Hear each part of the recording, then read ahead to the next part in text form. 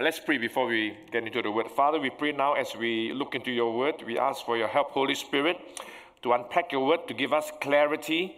Help each of us to arise to be disciples, to be disciple makers, and to be effective priests and kings. Speak to us, Lord. Help us, Holy Spirit, for we commit our time to you in Jesus' name. Amen. In this last part, to be an effective priest and king is all about living righteously. As we have learned over the years, righteousness is three things. It is right standing with God, right believing, and right living. And this is the part, living right. Okay?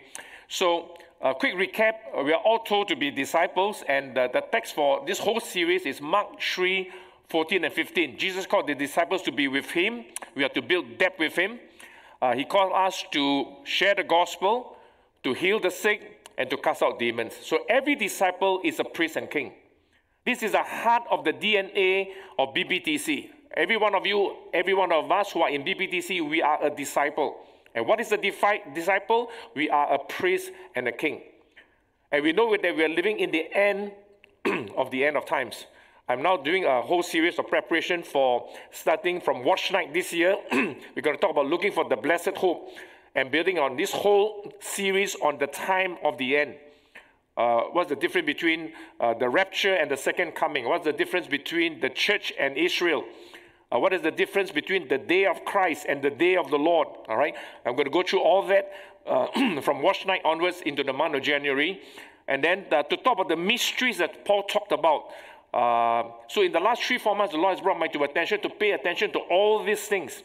And then for the rest of the pulpit, I was just thinking through, as you have learned on the lessons of the kings of Judah, the Lord wants us to learn about the judges, to learn about the prophets, to learn about all the heroes of faith in Hebrews 11. All right, we're going to go into all that as we enter 2021. Assuming the rapture doesn't happen before that, okay? As I say, we're looking forward to it within the next 2 to 3 years, or as long as within the next 12, 13, 14 years max. Why? We always quote the verse from the Gospels, of the time, of the day, and the hour you do not know. We know that from the Gospels. But do you know there's another verse in Revelations? It says that those who don't pay attention, those who don't watch and pray, you will not know the day and the hour. But if you watch and pray, and with increasing revelation, the angel told Daniel, these things you don't understand. Seal up the prophecy until the times of the end. Today we are living at the times of the end. That's why you see increasing lawlessness. And therefore the disciple, we will thrive. We are looking for the blessed hope. We are not like those people who are without hope. And the Bible says we comfort one another with this hope that we have in looking for the Lord's return. All right? But that's the next series. Okay.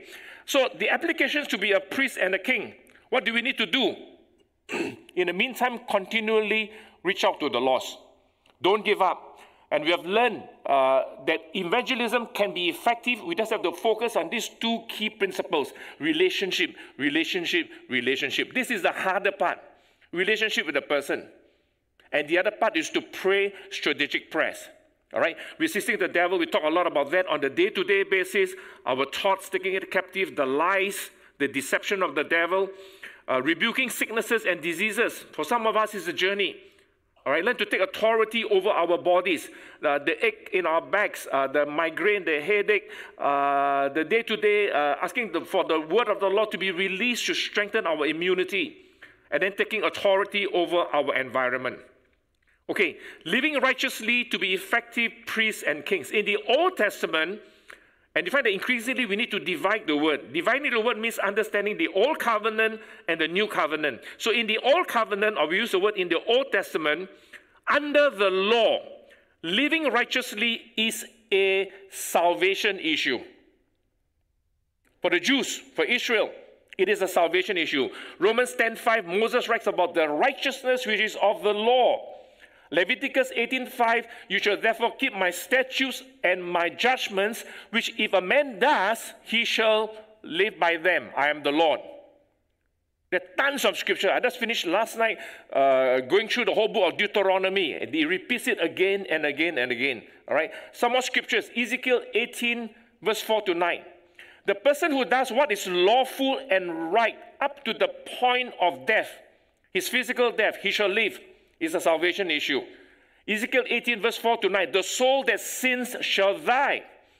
But if a man is just and does what is lawful and right, if he has not eaten on the mountains, nor lifted up his eyes to the idols of the house of Israel, nor defiled his neighbor's wife, nor approached a woman during her impurity, if he has not oppressed anyone, but has restored to the debtor his pledge, has robbed no one by violence, but has given his bread to the hungry and covered the naked with clothing. Verse 8, if he has not exacted usury, nor taken any increase, but has withdrawn his hand from iniquity and executed true judgment between men and men, if he has walked in my statutes and kept my commandments, my judgments faithfully, God says he is just, he shall surely live, says the Lord God.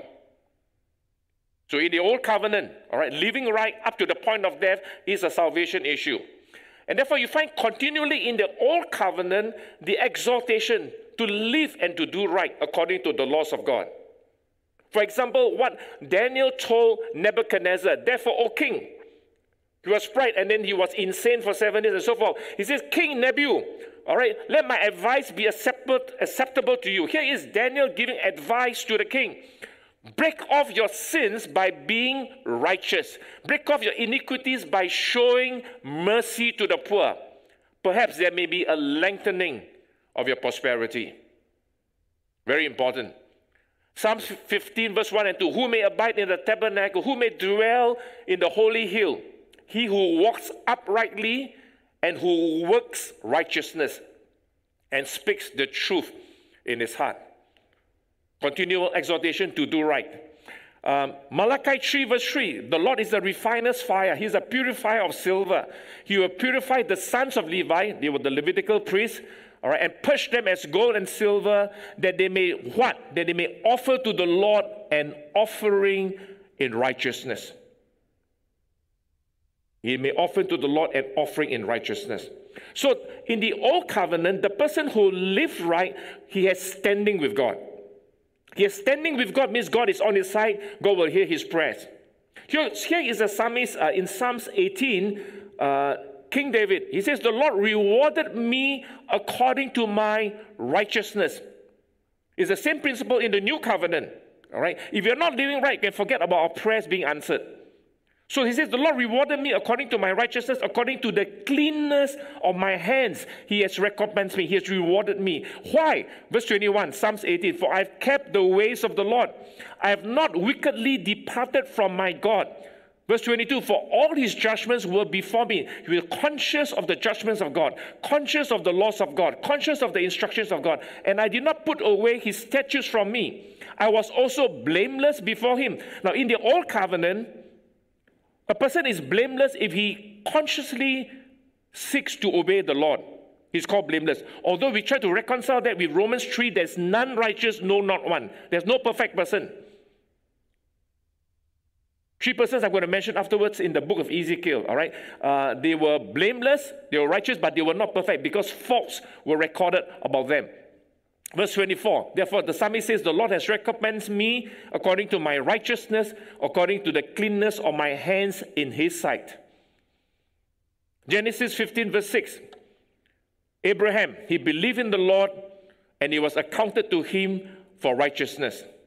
I'll mention 3-4 particular people. Job, we are very familiar with Job chapter 1 verse 1. Job was recorded that he was a man that was blameless and upright, one who feared God and shun evil, right? So we know about Abraham, we know about Job, we know about Noah. Noah found grace in Genesis 6. He found grace and favor and grace in the eyes of the Lord. And then it was recorded that Noah was a righteous man, one who was just. He had right standing with God. He was blameless in the Amplified version. The person who lived right has right standing with God. Now, in the Old Covenant, the person who sins, on the other hand, if he sins up to the point of death, and his sins are not under the blood, in the Old Testament, under the blood of the slain animals, he shall die. Ezekiel 18 went on to continue in the same chapter that the righteous man, he begets a son, but the son is a robber. He's a shedder of blood. He defiled his neighbor's wife. He has oppressed the poor and needy. He robbed by violence and not restored the pledge. He lifted his eyes to the idols and committed abomination. Verse 13, if he has exacted usury or taken increase, shall he then live? He shall not live, the Lord declares. If he has done any of these abominations, he shall surely die. His blood shall be upon himself. You have time, I encourage you to read the whole chapter of Ezekiel 18. It spells out very clearly. The Father, the Son, the grandson, and so forth. Every soul is accountable for himself as to how he lived. Verse point 5, the person's righteousness is for himself. He will be judged accordingly, and his righteousness cannot be transferred. And you find that in Ezekiel chapter 14, God cited 3 men as righteous. Noah, Daniel, and Job. But God says that they can only deliver themselves by their righteousness. It's repeated in verse 14 and 20, and verse 16 and 18. Even if these 3 men were in it, as I live, says the Lord, they will deliver neither sons nor daughters. That means their sons and daughters, each will be accountable for themselves. They cannot bring them all together in the same boat, all right? Only they would be delivered by their own righteousness. And we know from scriptures why Romans 3 came about. There's none righteous, there's no one, because in the case of Noah, we know that he committed incest. All right. In the case of Job, he was filled with self-righteousness and God rebuked him. All right. You read towards the last few chapters of the book of Job. There were only about 3 persons in the Bible where there was no record. No record doesn't mean that they were perfect and blameless. There was no record of anything that they did that was wrong. Joseph, all right. Daniel, and then we learn from about King Jotham.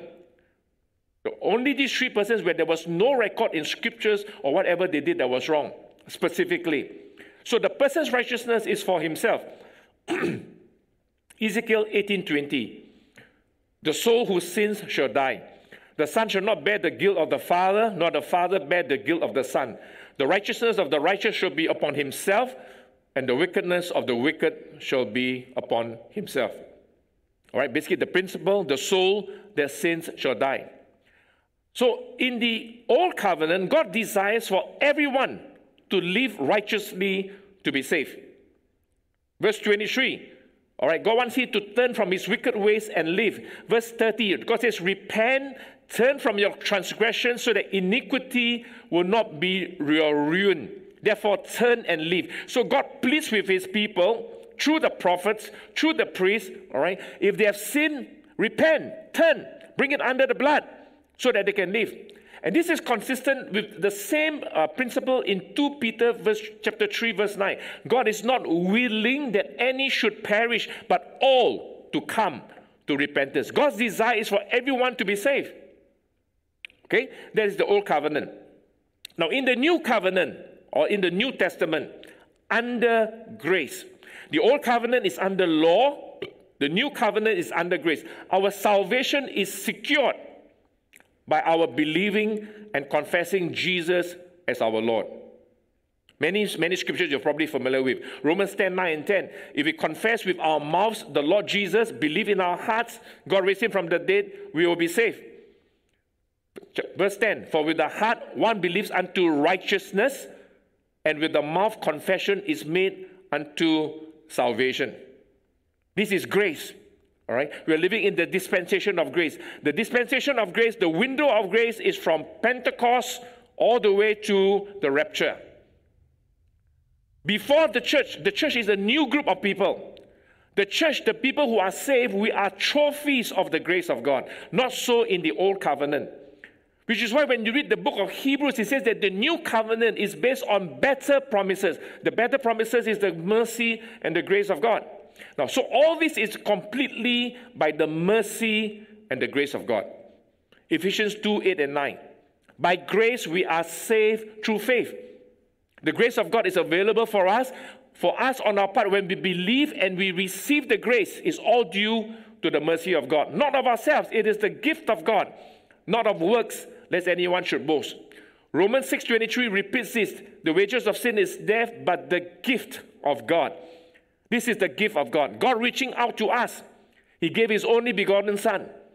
And all we need to do is believe in our hearts, commit our lives to Him and receive Him into our lives as our Lord and Savior and be born again. And that's all. That's all that is required. This is the mercy and the grace of God. But this is only during this dispensation of grace, these 2,000 years, which is coming to an end. It's coming to an end. So in the past, at the beginning of time, there was only one group of people. They were called the Gentiles. God created them. And out of that one group of people, God made a covenant and called out through Abraham, Isaac, and Jacob, a new nation called Israel. They were subsequently called the Jews. All right? And after that, that was based on the old covenant. And when Jesus came, He says, I will build my church. God created a new group of people called the church. So in this dispensation of grace, anybody, whether he's a Jew or Gentile, we are all Gentiles, Chinese, Indians, Eurasians, and so forth. When we believe in Jesus as our Lord and Savior, we are saved. We belong to the church. So in the early days of the church, the early believers that were part of the church were Jews, Messianic Jews. But because they continually rejected the Lord, all right, I will talk about that next year. They rejected the Lord through when John the Baptist preached the gospel of the kingdom. They rejected the Lord Jesus Himself. They delivered Him to the Romans to be crucified and to die. And they rejected the preaching of the servant, Stephen. And that was it. And then God called the Apostle Paul, who was Saul then. So when you understand this and when you correctly divide the word, now it's all the mercy and the grace of God. And if you reject the mercy of God, which is why the wrath of God will come during the tribulation years, but after the church is raptured. Okay? So this is the mercy and the grace of God.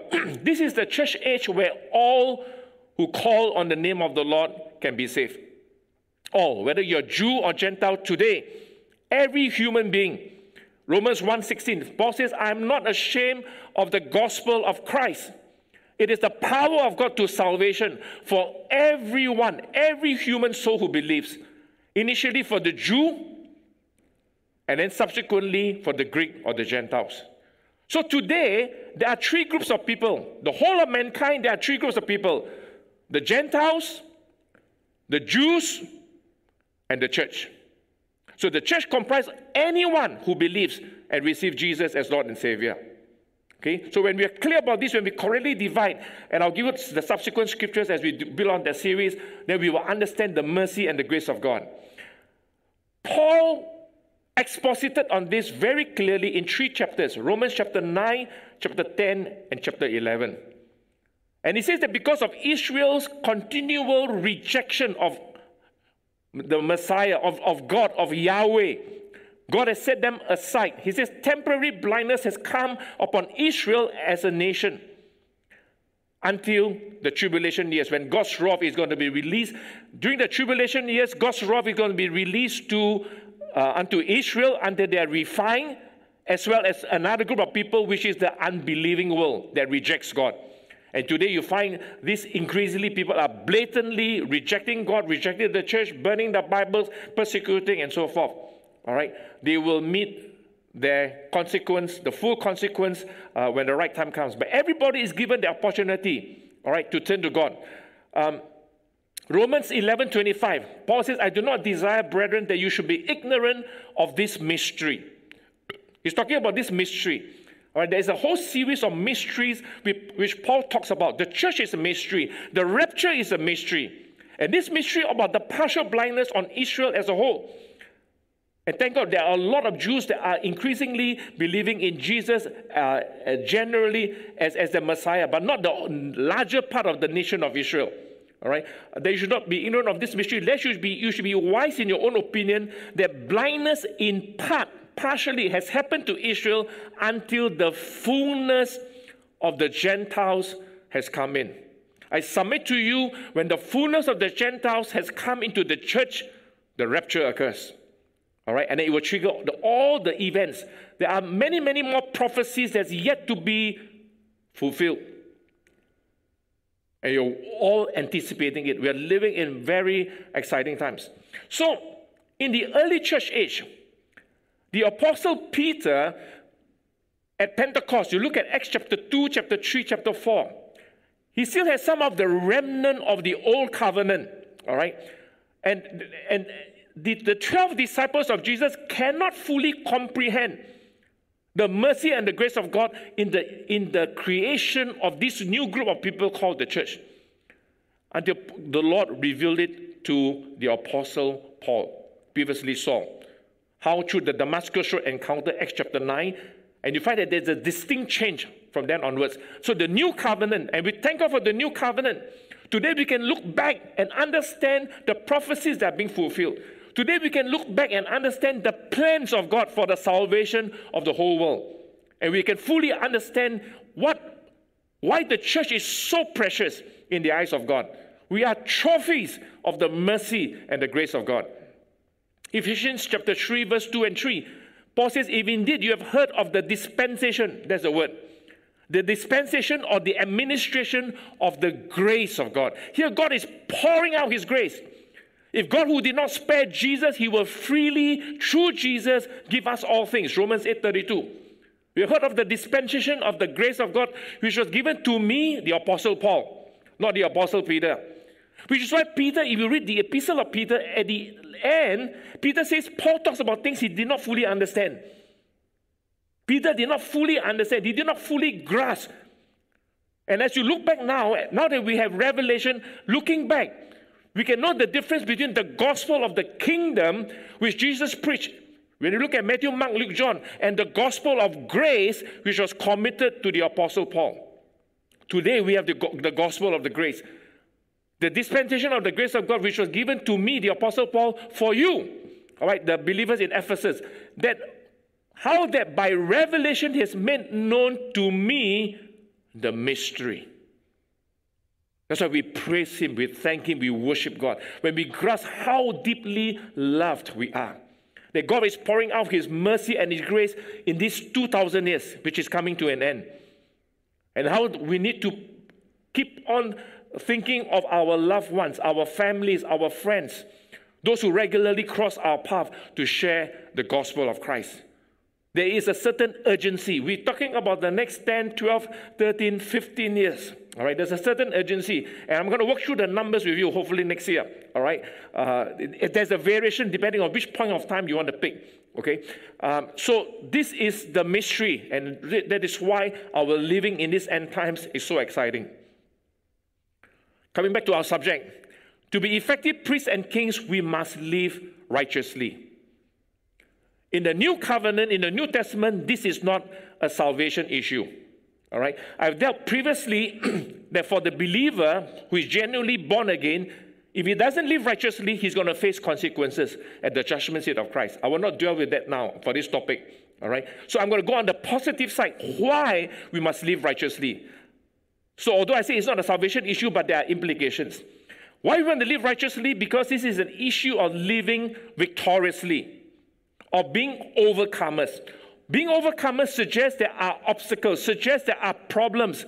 In the world, there will be problems. In the world, there is trouble. Living victoriously so that we are blessed, we are always blessed to be a blessing to others. The believer, the church is always blessed.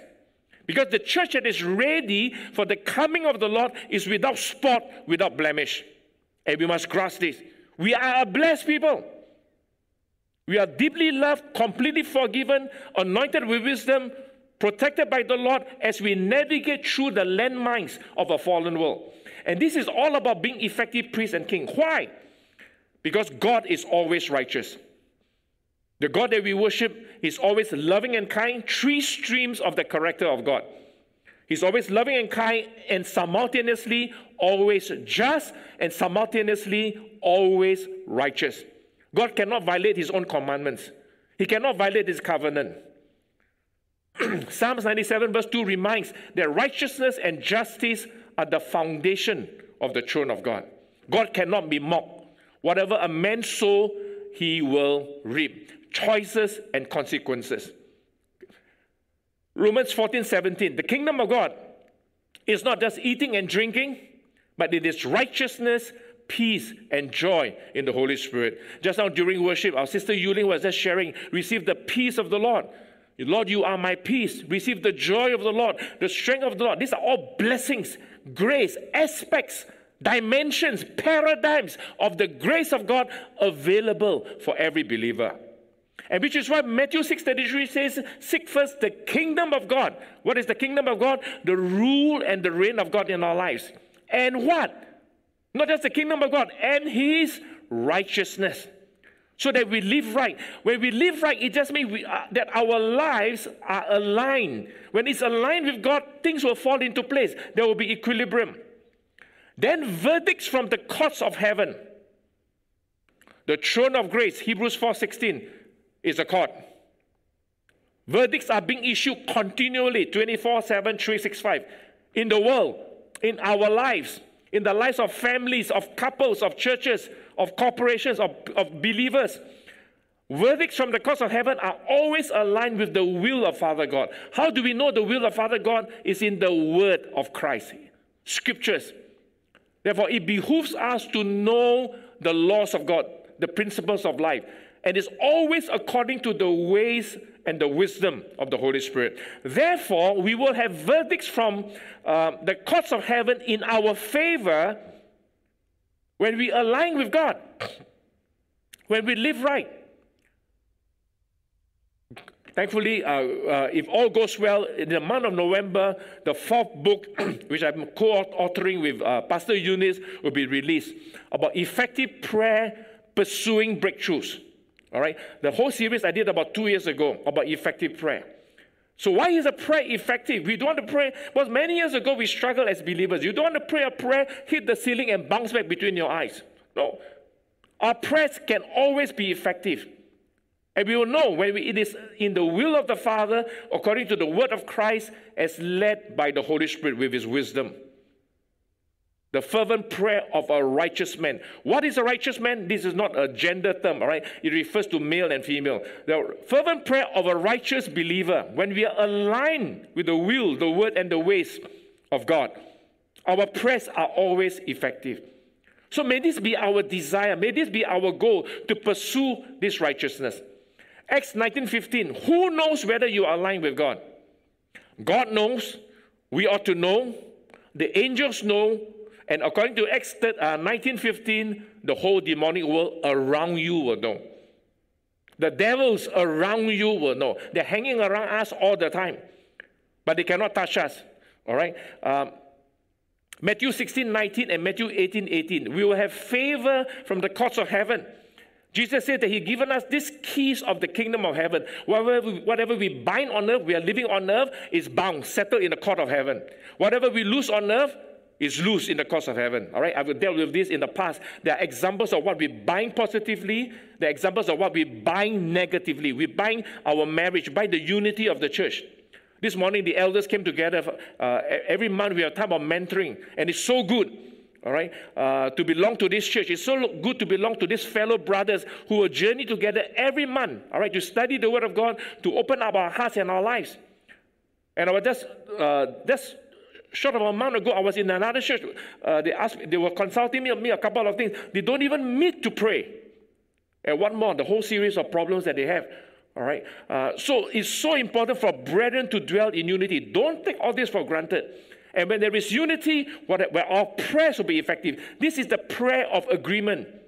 Same thing, husband and wives.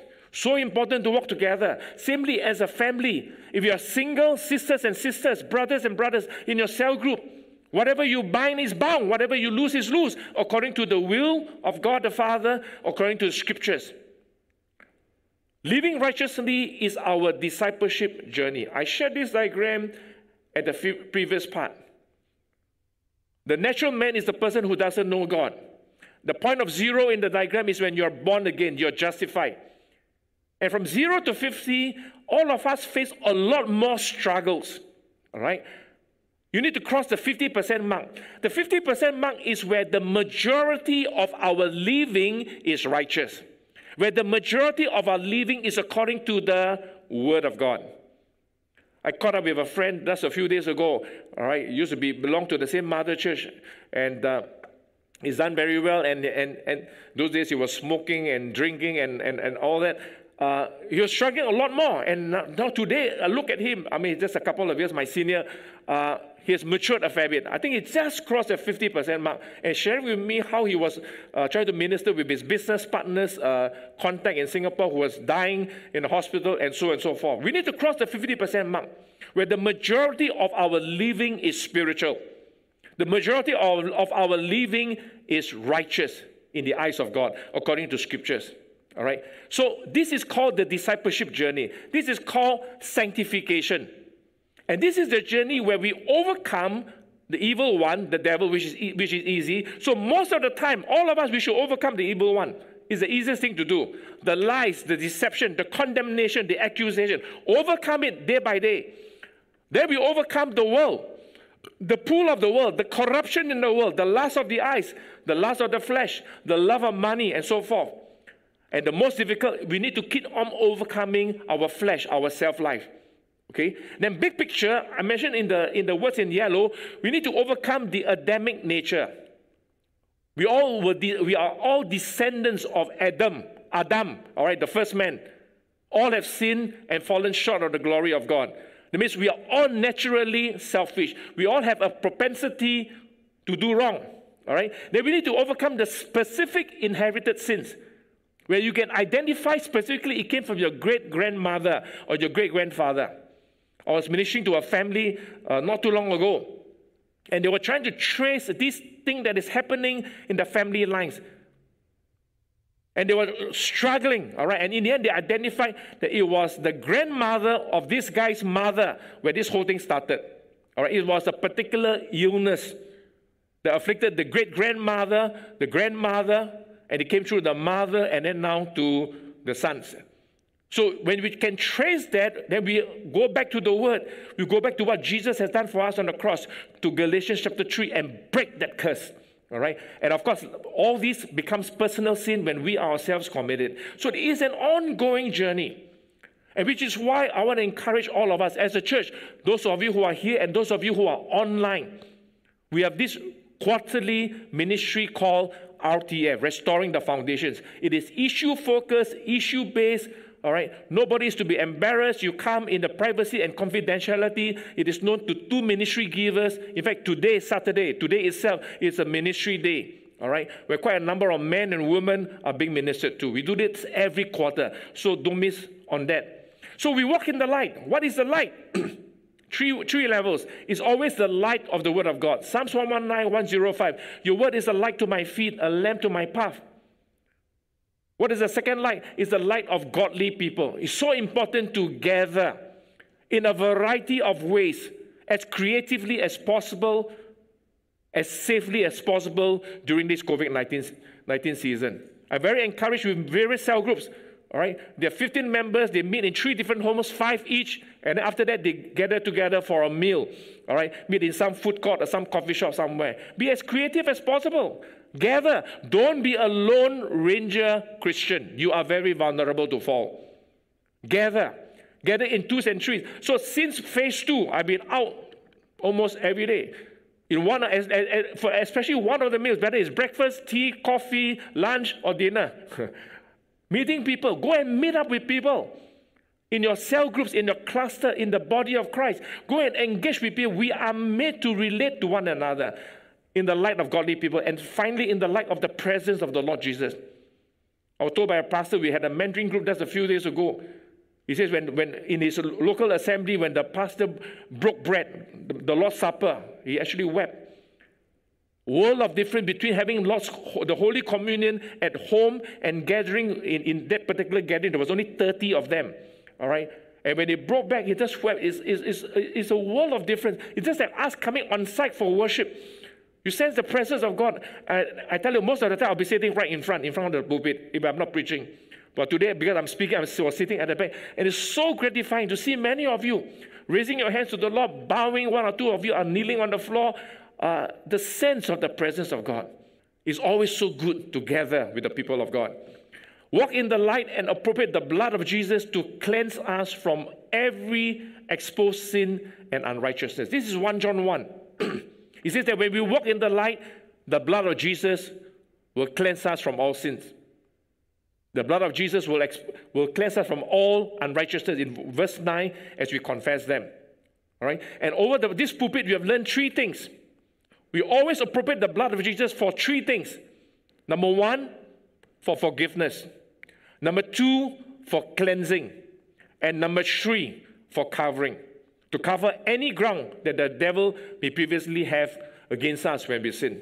Okay? This one we know. All right? This one is a quick reminder again. We must live our lives so that the devil has got no ground, no hold over us.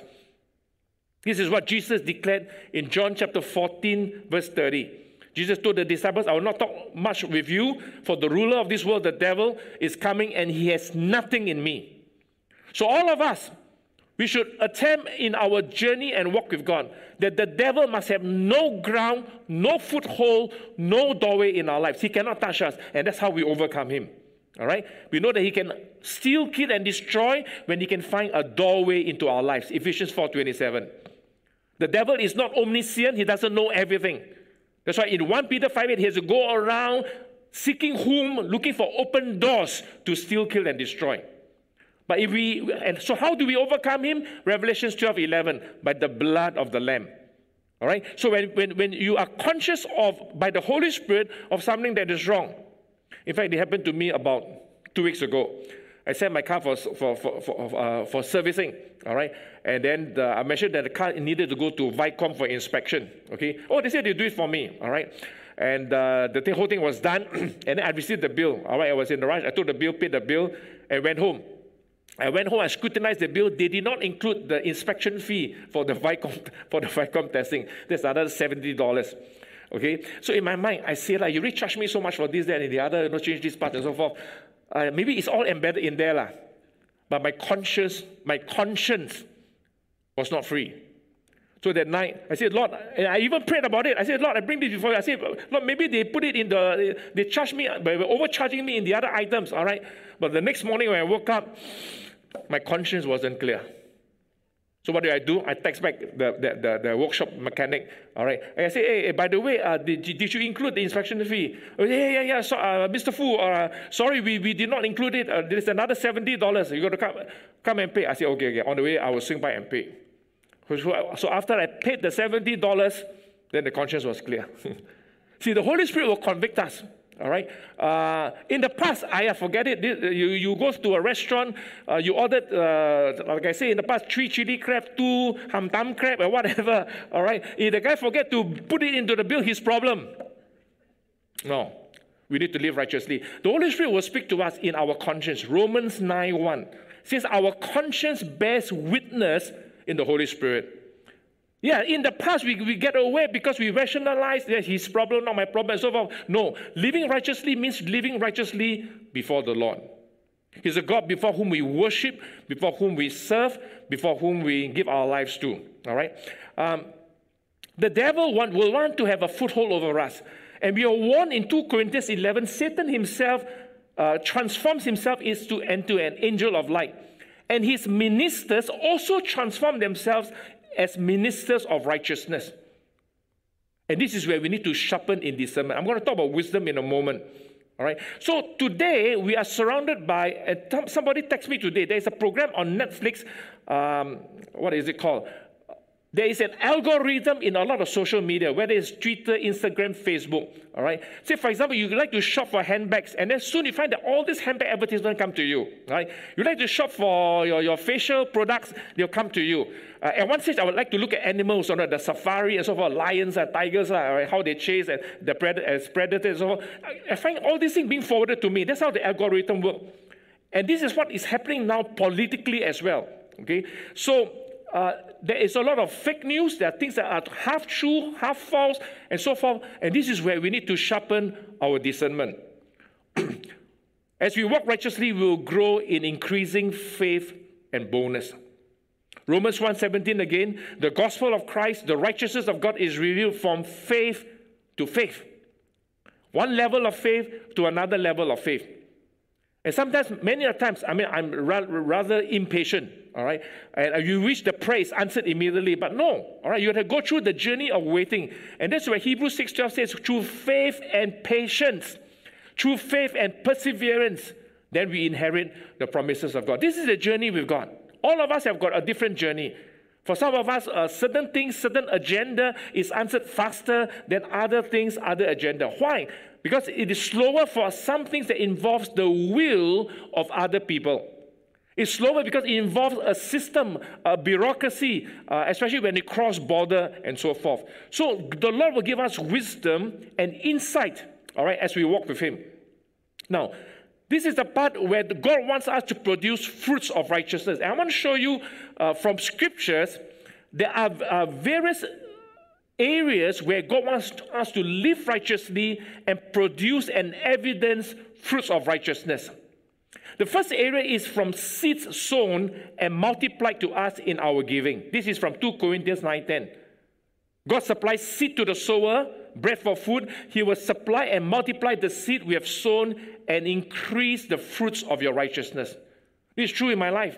I remember when we did this expansion of this sanctuary, I knew there were about 10, 12 people who sowed initially a very significant amount.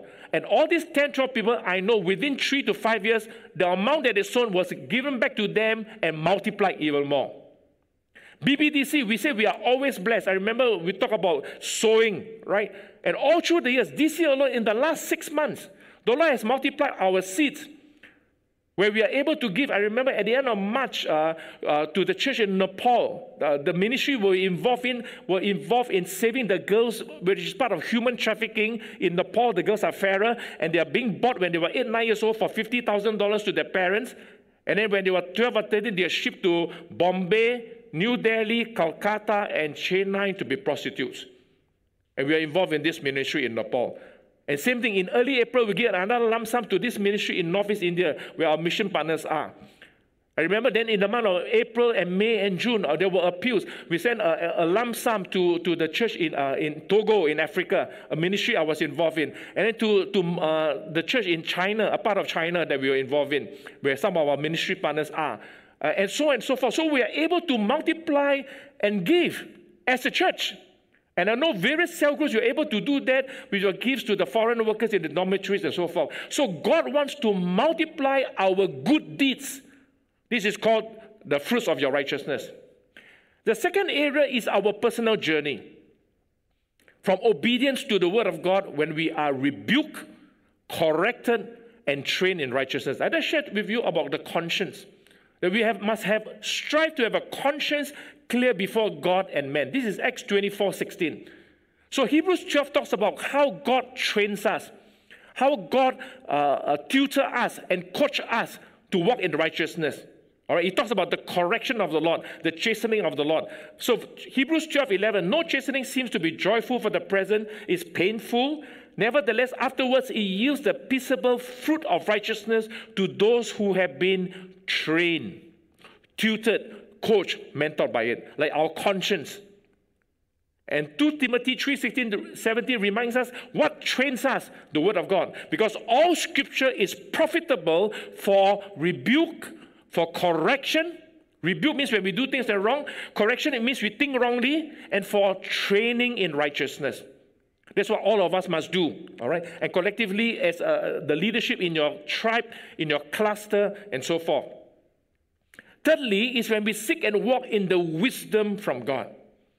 I'm reminded of this very, very often in the past.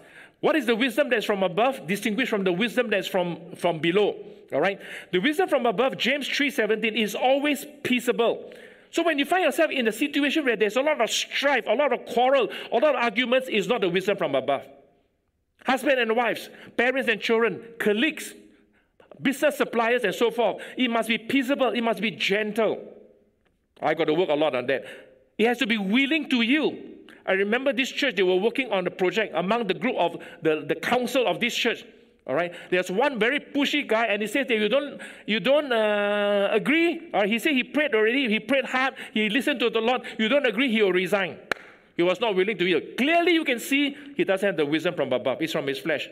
Same thing when I was involved in another consultation not too long ago. All right, 2 elders from this particular church didn't want to show up. They didn't want to get involved in this thing that was going on. All right, they were not willing to yield. And then next thing, it must be full of mercy and good fruits. Is there mercy? Are we reflecting the Father God? Is there good fruits? Is there partiality, biasness? Now, this is where, as parents or grandparents, we need to be mindful. Are we being prejudiced? Do we love somebody more than somebody else within the family line? In our treatment of subordinates or colleagues, are we being partial? And it says it's without hypocrisy. This is the test. Measure our responses by this test in James 3:17. And we consciously do that. And this is a journey, and this is what I try to do myself all the time in my treatment with the pastors and the ministry workers, what to accept, what to turn down, and so forth. This is a test. Then verse 18 will kick in. Then the fruit of righteousness is sown in peace by those who make in peace. The third example. The fourth example, when we grow in discernment. How to love people. Everybody has got requests and demands. Over this last week alone, I've turned down three requests. Want to join another board, want to get involved in some ministry. I said, no, this is not my cup of tea. No, I said, this is not my calling. Thank you very much. All right, you think so highly, they want to stroke me left, right, and center. I said, thank you, but this is not my calling. The Lord has not called me into this. All right.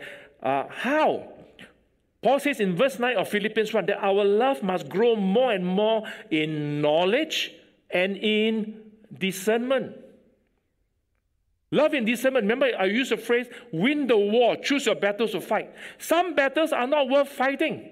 Let the other person think that she or he wins the battle. Let it be. It's okay. God knows. Discern. Go sharp in discernment. What is at stake? What is the question behind the question? All right. Verse 10, that you may approve the things that are excellent, you may be sincere and without offense until the day of Christ. There you got this word, day of Christ. That's the rapture. All right, I'll talk about it next year. Verse 11, being filled with the fruits of righteousness. There's a lot of ministry that is done in the flesh. Mission agencies, missionaries, pastors. You find that amount of gossip that goes on, the amount of bad blood. All right, people banging table. I mean, pastors banging table, yeah. Our love needs to grow more and more in discernment. Okay, so the four examples there. Therefore, I'm coming to the end, we must love and pursue righteousness. Hebrews 1:9. This was talked about and described of Jesus, the Son of Man. He says, you have loved righteousness and hated lawlessness. The other word for lawlessness is wickedness. Wickedness is anything that displeases God. And when we do that in this journey, in this process, God says that He will anoint us with the oil of gladness more than our companions. So I encourage all of us, on-site and online, grow. Keep on growing spiritually. Keep on living right. Keep on aligning with God. Then justice will dwell in the wilderness, according to Isaiah 32. Righteousness will remain. The work of righteousness will be peace. The effect of righteousness, quietness and assurance forever. Then we are steady. Then we are calm, cool, collected, composed, centered in Christ. Then we won't gabra. We won't panic. COVID-19 or no 19, forget to wear your mask, forget to do safe entry, somebody cough, somebody sneeze. Don't panic. All right, don't floor the way the people. Some people are really. I went to pump to a petrol station. There was this attendant. He's just so paranoid. Put on his mask, and then he also have a face shield on top of the mask, and so on. And he was talking to me in Mandarin. They say this is very very lethal. All right, this virus, and just paranoid, extreme paranoia. Matthew 7:22-23 talks about a category of believers who cast out demons, who done wonders in Jesus' name. And what did Jesus say? I never knew you, you who practice lawlessness. All right. 1 John 3:4 reminds us, whoever commits lawlessness and sin is lawlessness. Lawlessness is the opposite of living righteously. Okay. The message and the messenger should be one. We should live righteously. That means the believer's life, the pastor's life, the leader's life, the Christian life should be one with the message. The message is the gospel, the word of God. All right. But the message, the gospel, has power inherent. It has inherent power to save, to deliver, to cast out demons. God's word will not return to him void. So you have a donkey that can speak to a prophet, a donkey who's not walking with God. The word of God that's preached will still save people. It may even heal people and cast out demons. But for the messenger, as you move further and further away from God, like what happened to Samson? He forgot. that the presence of God has left him. So this is a reminder that the message and the messenger must be one. All right? Let me just end with the bottom line here. God wants us to be established in righteousness. When we are established in righteousness, and who is our righteousness? Jesus. He is our Jehovah Sidkinu, our righteous, the righteous one. He says, then oppression will be far from us. We will not be harassed. We will not fear. We will not fear terror, a terrorist bomb. We will not fear COVID-19. We will not fear the dengue that comes from the Aedes mosquito. We will not fear all these things coming to us. He says here, it shall not come near you. This is a parallel to Psalms 91. That if we make the Most High our dwelling place, no disease, no evil, no plague shall come near you, nor your dwelling. To this day, I've encouraged all of us to pray that no COVID-19 will come to any believer in BBDC, for all who are fully plugged into the body life of BBDC. For those who are at the fringe, I don't know. But you're firmly plugged into the body life. You are covered. You are blessed, because the anointing, the flow of the life of God will bless you and protect you. Lastly, Proverbs 28:1. When we are living righteously, he says the righteous are bold as a lion. To be a priest, to be a disciple, we must be bold. Not reckless boldness, but boldness that is rooted in the will of the Father, where we know we are standing upon the word of God and doing the work of the Lord. Then we can take authority when we are blessed to be a blessing to others. For all those who are on site, would you please stand as we close in prayer? For all those of the online, would you close your eyes and bow your heads before the living God? You've heard the word of God. I want you to close your eyes. I want you to reflect. None of us are perfect. Even Noah, Daniel, and Job. But God considered them blameless. God will consider us blameless when we consciously walk in the light and the blood of Jesus covers us continuously, where the devil has no ground. Because God wants you to move on to another level where you're continually blessed, you're continually an overcomer, because He wants you to share the gospel. He wants you to be a blessing to others in your family. He wants you to be the light in your marketplace, in your workplace, to your neighbors. Time is short.